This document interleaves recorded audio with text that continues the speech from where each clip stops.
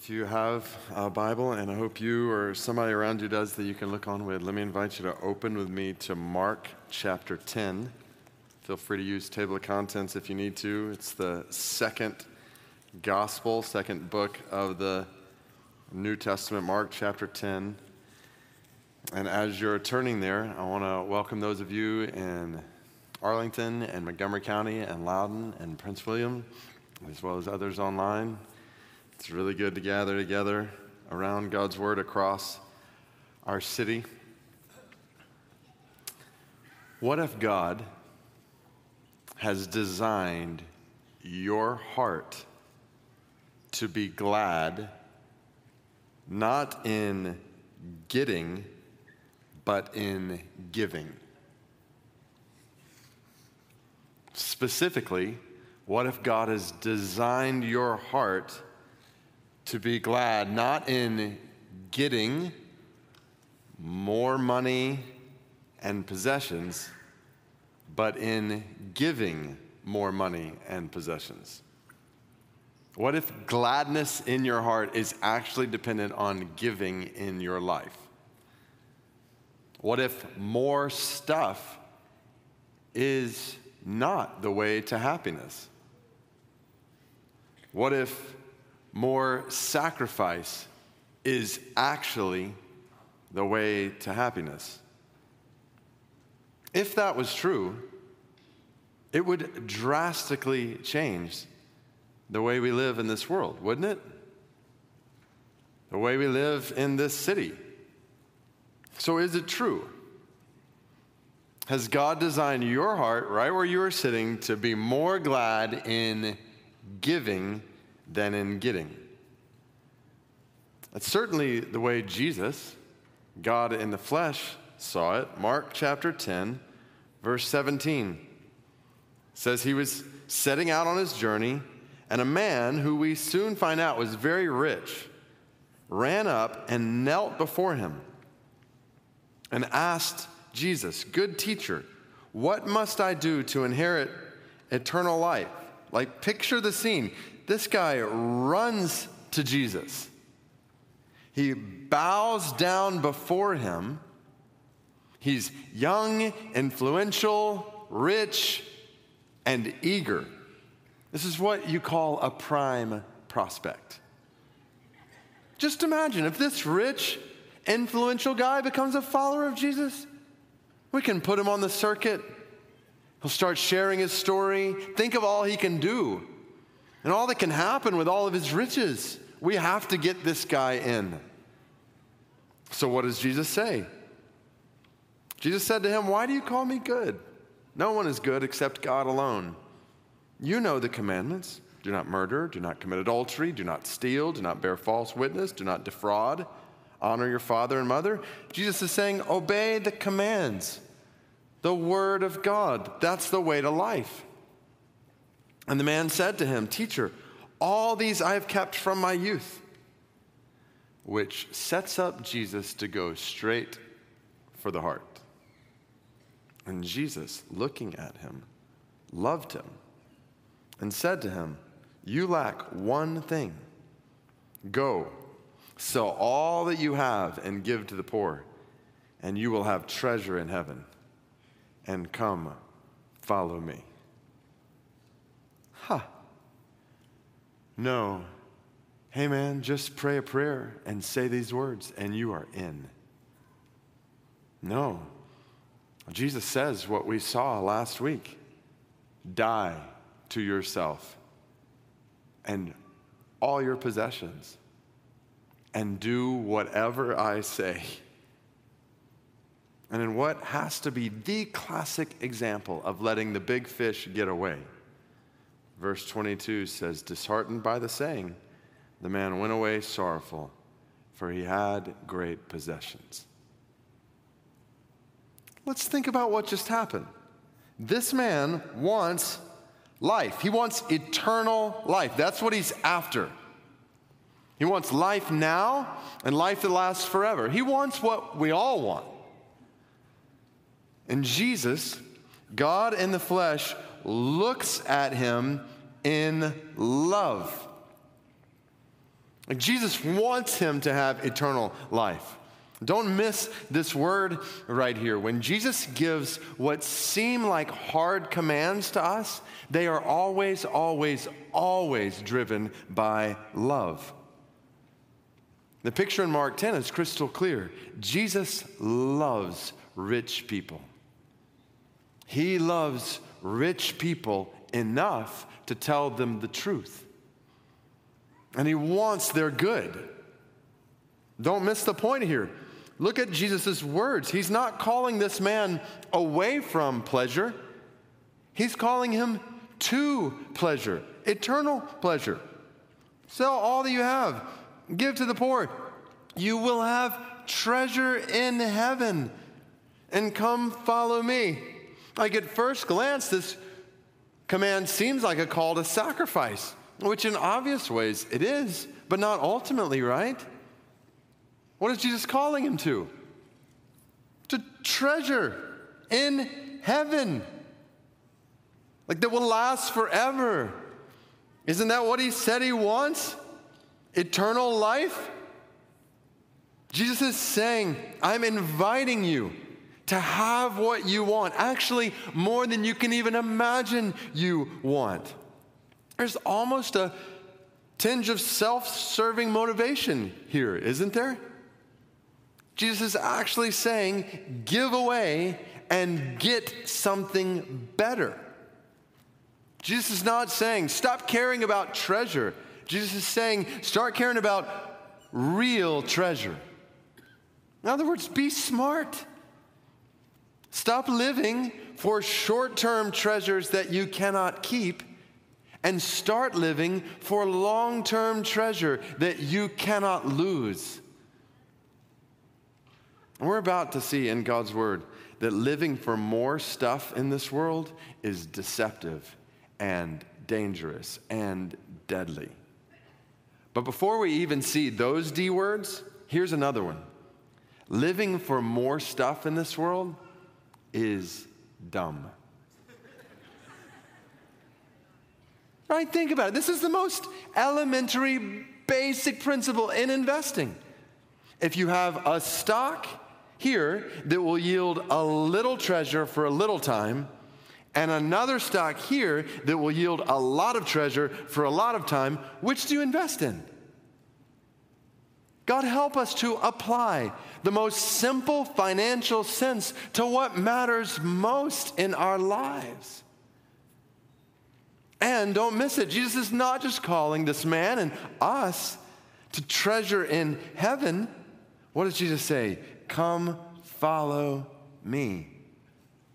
In other words, I'm not just calling you to treasure in heaven.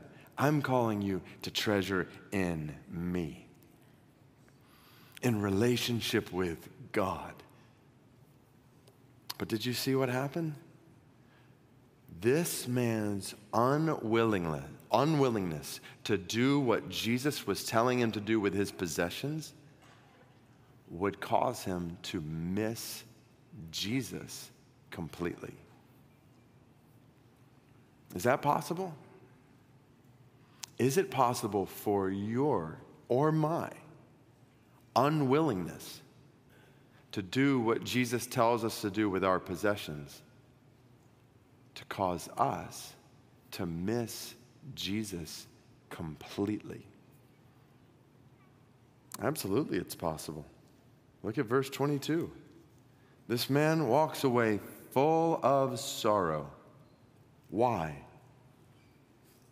Because he's turning his back on the only one who can bring him joy. What a sad scene to see a man walking away from eternal treasure in God because his hands are full with earthly trinkets in the world. Which leads Jesus to, verse 23, look around and say to his disciples, how difficult it will be for those who have wealth to enter the kingdom of God. Exclamation point. Oops. Where did it go? There it is. Exclamation point. Like, That verse should reverberate in our ears in this gathering. Because this is talking about us. We are those who have wealth. Like, unless you're visiting today from another country, all of us live in one of the wealthiest countries to ever exist in the history of the world. Now, obviously, there are different degrees of wealth among us. And we may not always feel wealthy, oftentimes because we can always think of someone who's more wealthy. But if we have clean water and sufficient food and clothes and a roof over our heads at night and access to medicine and education and a mode of transportation, even if it's public, then relative to billions of people in the world, we are wealthy. I wrote a foreword years ago for a book called When Helping Hurts by two economics professors, Steve Corbett and Brian Fikkert, followers of Jesus, and they write about present-day Americans saying, by any measure, we are the richest people ever to walk on planet Earth. And I don't mention that to make us feel guilty, but simply to open our eyes to the reality that those who have wealth are us. And Jesus just said it is difficult for us to enter the kingdom of God. It's difficult to get to God's kingdom from Fairfax County, Loudoun County, Prince William County, Arlington County, Montgomery County. Jesus just said it's hard to get to heaven from the capital of one of the most affluent countries in the history of the world. And let's just be honest. Most people in our culture and in the church just don't believe Jesus on this one.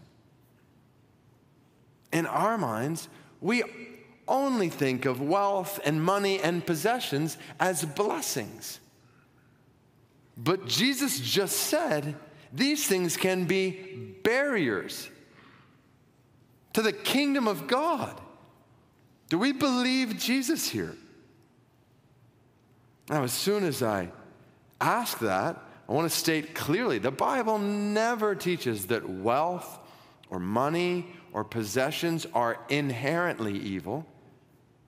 But Jesus is clearly warning us here in one of the many places where God warns us in his word. Turn me over to 1 Timothy chapter 6. I want you to see this warning. 1 Timothy chapter 6, verse 6.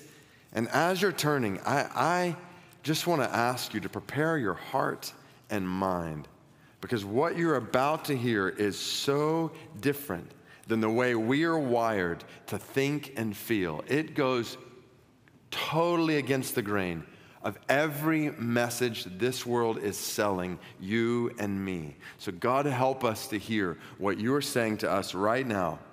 1 Timothy chapter 6, verse 6. Godliness with contentment is great gain. For we brought nothing into the world, and we cannot take anything out of the world. But if we have food and clothing, with these we will be content. But those who desire to be rich fall into temptation, into a snare, into many senseless and harmful desires that plunge people into ruin and destruction. For the love of money is a root of all kinds of evils. It is through this craving that some have wandered away from the faith and pierced themselves with many pangs. Are we hearing this? Those who desire to be rich, this is just the desire for it, not even those who have it. Those who desire more stuff fall into temptation, into a snare. It's a trap, the Bible says. The desire for more and newer and nicer and better. It's like drinking seawater. If you're thirsty, you see seawater, you think, that will be good for me. But you don't realize that seawater has this high concentration of salt. So the more you drink, the more thirsty you become. And the more you drink, the sooner you dehydrate. And if you keep drinking, you'll get headaches, then dry mouth, then low blood pressure, a rapid heart rate. Eventually, you'll become delirious, you'll go unconscious, and you'll die. It's amazing. You see water and you think, that's what I want. But as you drink it, unbeknownst to you, you are killing yourself. I give you a picture of wealth and money and possessions and stuff in this world. The more we go after it, the more it destroys us. That's what God is saying. This constant desire for more is deceptive and dangerous and ultimately deadly. And that's not too strong a word. God is telling us right now through His Spirit, His word, that the desire for riches plunges us into ruin and destruction and pierces us with many pangs. Who wants that? God, help us to hear you. Help us to hear what you're saying right now, that the desire for wealth in this world is deceptive, dangerous, deadly, and dumb.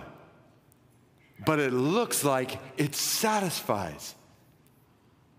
God is saying, don't buy it. Run. Don't walk. Run from the desire for riches and the love of money. And God is telling us this right now. Why? Because He loves us. He is looking at you and me in the eye right now and saying, I love you so much. I don't want you to waste your life on what won't last. I want you to give your life to what lasts. So, how do we live like that?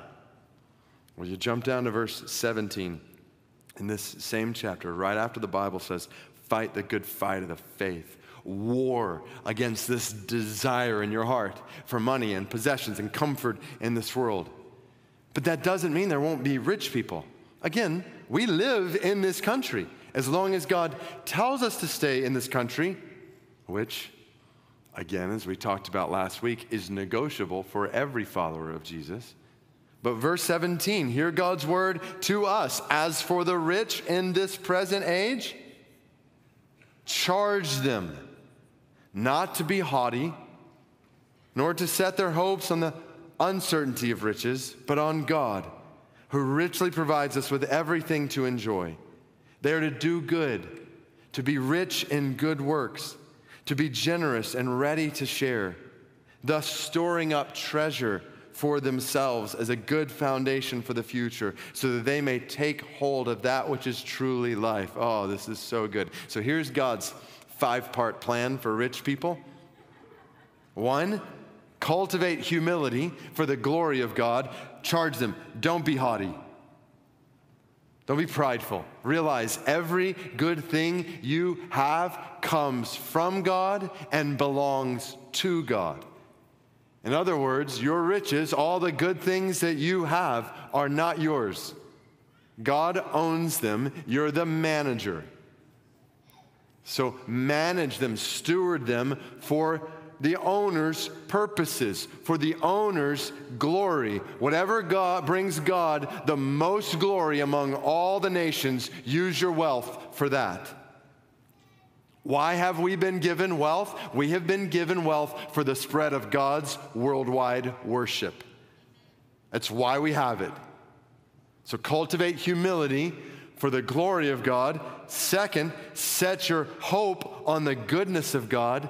Don't set your hope on the uncertainty of riches.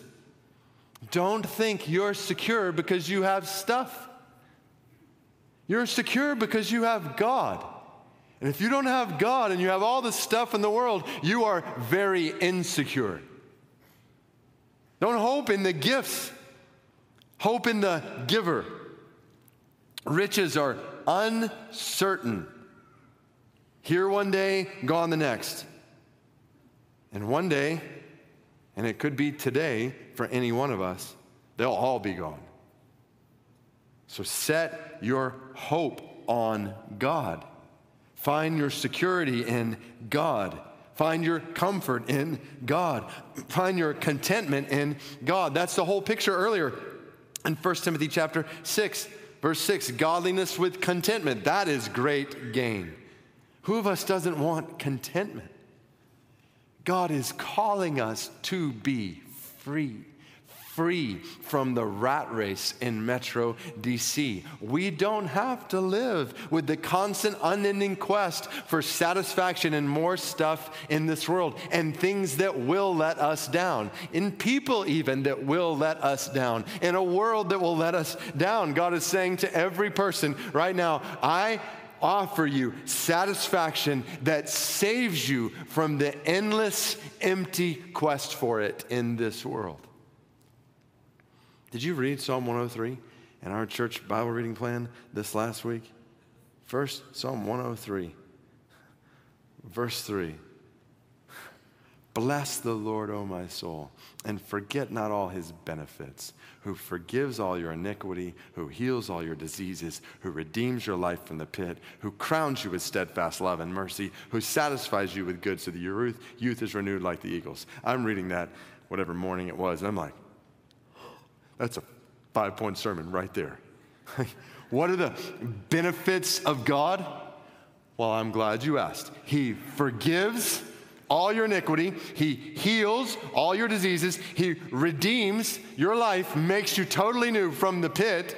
He crowns you with steadfast love and mercy. Like, that's your crown. And he satisfies you with good.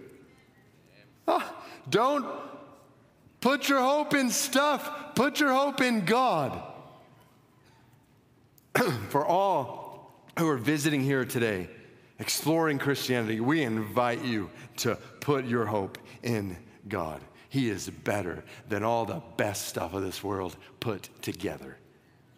God loves you and us so much that even though we have sinned against God, he has come to us in the person of Jesus. He has died on a cross, risen from the grave, so that anyone, anywhere who trusts in Jesus will be forgiven, healed, redeemed, crowned, and satisfied with the goodness of God for all of eternity.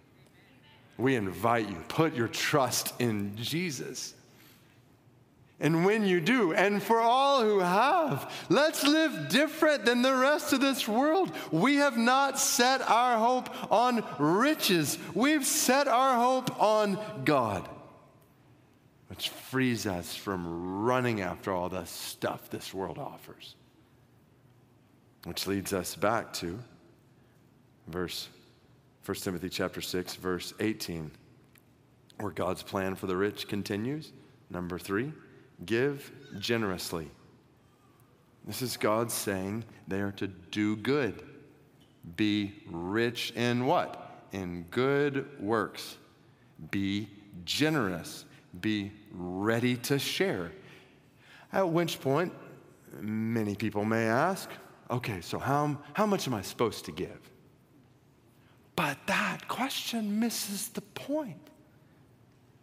God is saying, give generously. Which means we don't ask, how much am I supposed to give? We ask, how much can I possibly give? If your heart is designed by God to be glad in giving, then give generously. For your good, for others' good, and for God's glory. Win. People say, okay, well, does that mean a tithe? And we don't have time to do a whole Old Testament study this morning, but to summarize, and keep in mind that Israel was an entire nation. When you read Leviticus 27:30, you see that God commanded that a tithe, a tenth, 10% of all the produce of one's land and flocks should be given to the Lord. And then in Deuteronomy chapter 14, verse 22 and 23, we see that another tithe was taken to support festivals and celebrations among God's people. So that was a second tithe, a second 10%. Then when you get to Deuteronomy chapter 14, verse 28 and 29, in the third year, another tithe was taken, another tenth that would be distributed to the poor, the marginalized, strangers, the fatherless, and widows.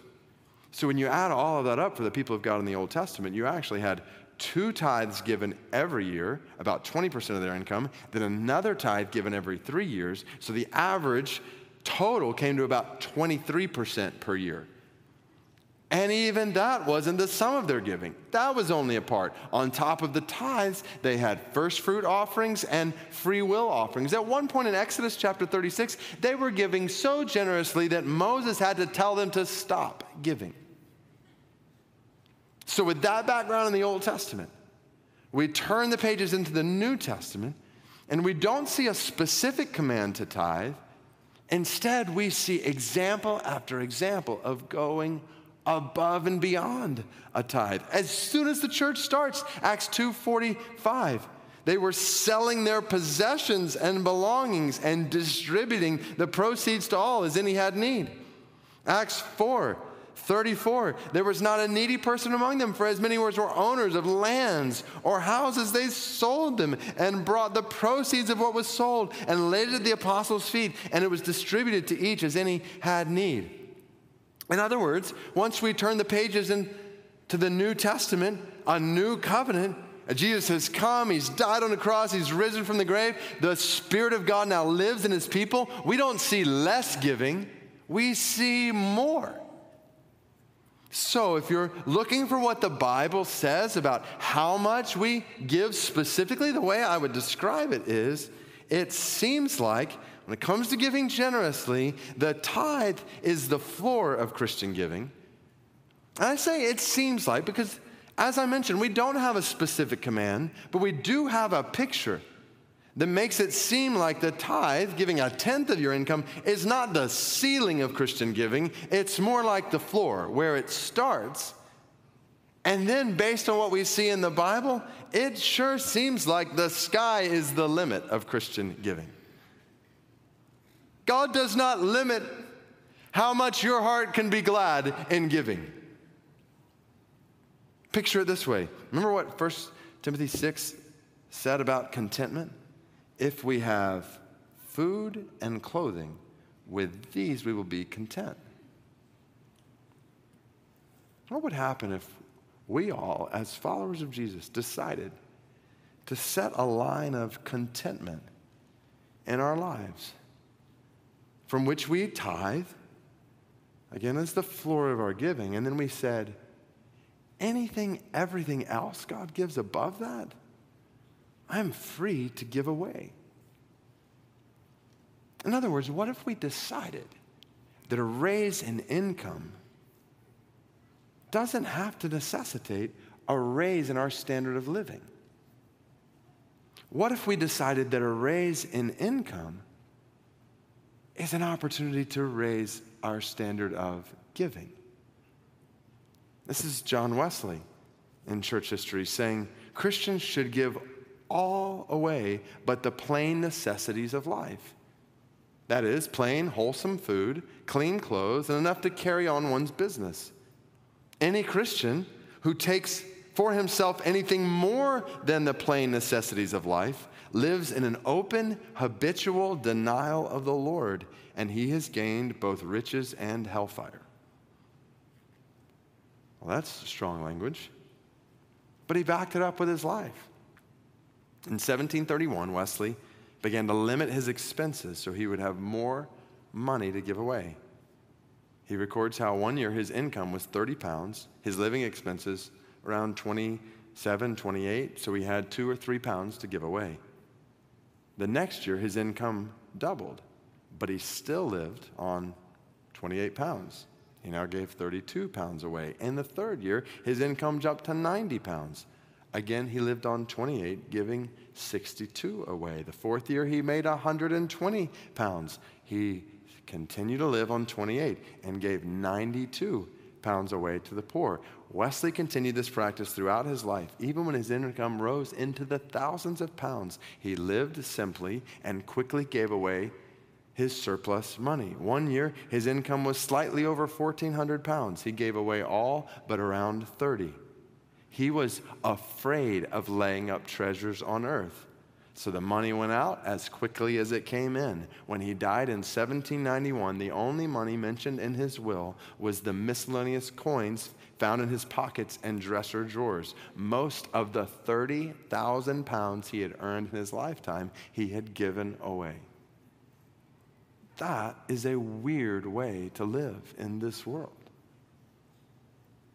Why did he do that? I suppose it's because he believed the Bible, that godliness with contentment is great gain. And he believed God when God said, give generously. What if we did this in our church family? We have a $20+ million budget. If we were actually giving the way God is calling us to give, our budget would easily be 2-3 times that as a church.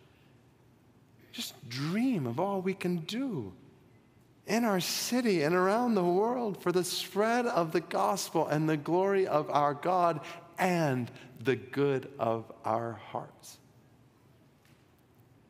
1 Timothy chapter 6 says, give generously and invest eternally. Store up treasure for yourself as a good foundation for the future.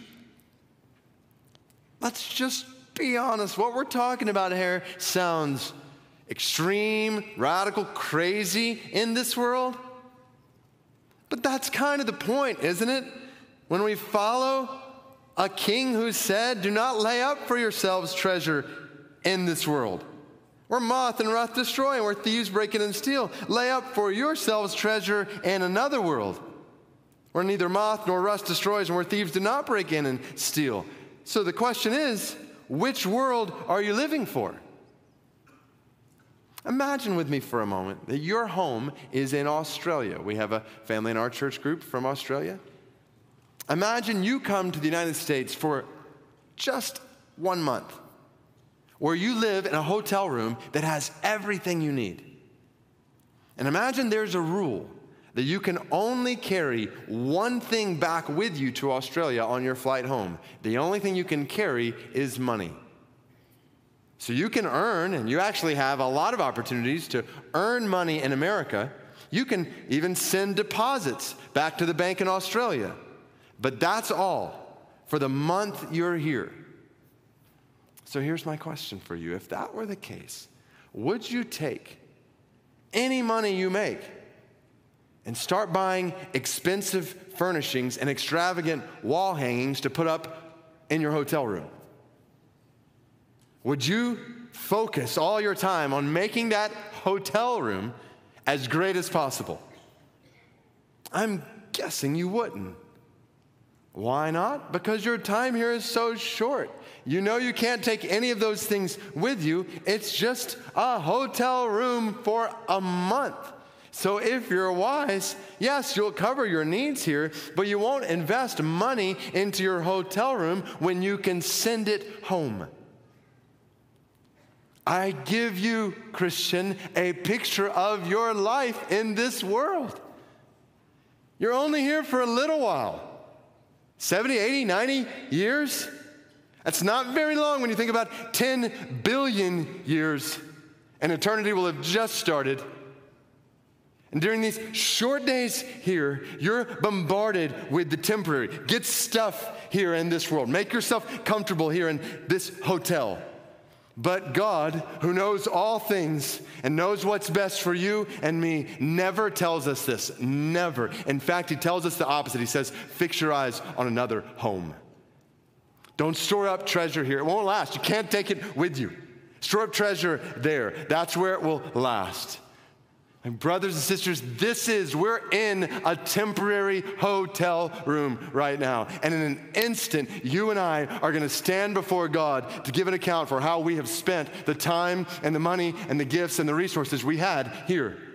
And when that moment comes, we will not wish that we had acquired more stuff or lived more comfortably in the hotel room. We will wish we had given more of our lives and the abundance of our resources, making them count for the spread of his glory in ways that will last in our forever home for all of eternity. Invest eternally. And last thing, live truly. God says, I'm telling you this so that you may take hold of that which is truly life. Yes, yes, this is truly life. Can I make the connection here with what we talked about in biblical discipleship last week? This is what it means to follow Jesus. If we are not giving generously, then we are not following Jesus. And we're missing out on life. So yes, as strange and as countercultural as it may seem, you need biblical giving. You need a church where we are calling one another to give generously and sacrificially. It's reminding one another week in and week out, we're just in a hotel room here. So don't live it up in the hotel room. Let's start living for treasure in heaven that will last forever. And like we want life right now, that which is truly life on this earth. Church family, let's take God at his word on this one. Let's give like we have never given before in ways that resound to God's glory all across our city and among the nations, and in ways that make our hearts glad. When God loves us so much, enough to tell us the truth about giving. Will you bow your heads with me? All across this room and in other locations. All of this starts with trusting Jesus with your life. Trusting Jesus as Lord over everything in your life. And so I want to ask you, right where you're sitting right now, have you put your trust in Jesus as Lord over your entire life, including your possessions?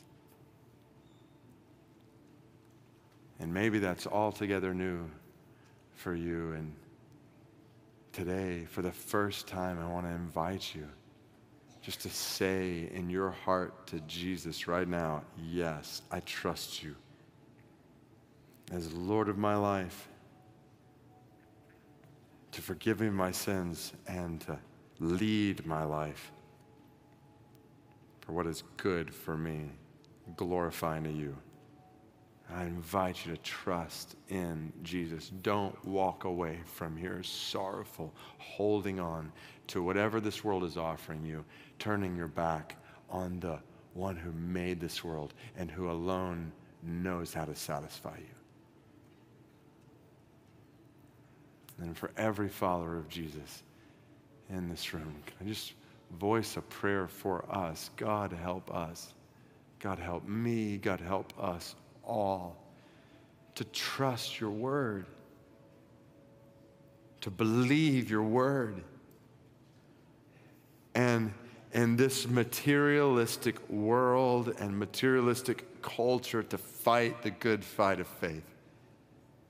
God, we pray that you'd help us to be humble before you, to see ourselves as managers, not owners of anything. You would keep us from looking to 401ks and savings accounts and houses and cars for security, but to look to you for our certainty, security, comfort, hope.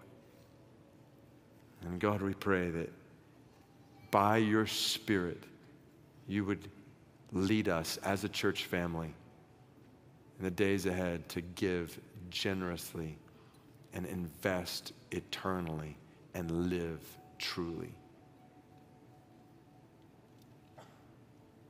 Even as I pray that, I just want to give you a moment before we do anything else. What does this need to look like in your life? Just spend a moment before God. What would change if you were following this fivefold plan that God just gave us in His Word? Take just a moment to think about that before God.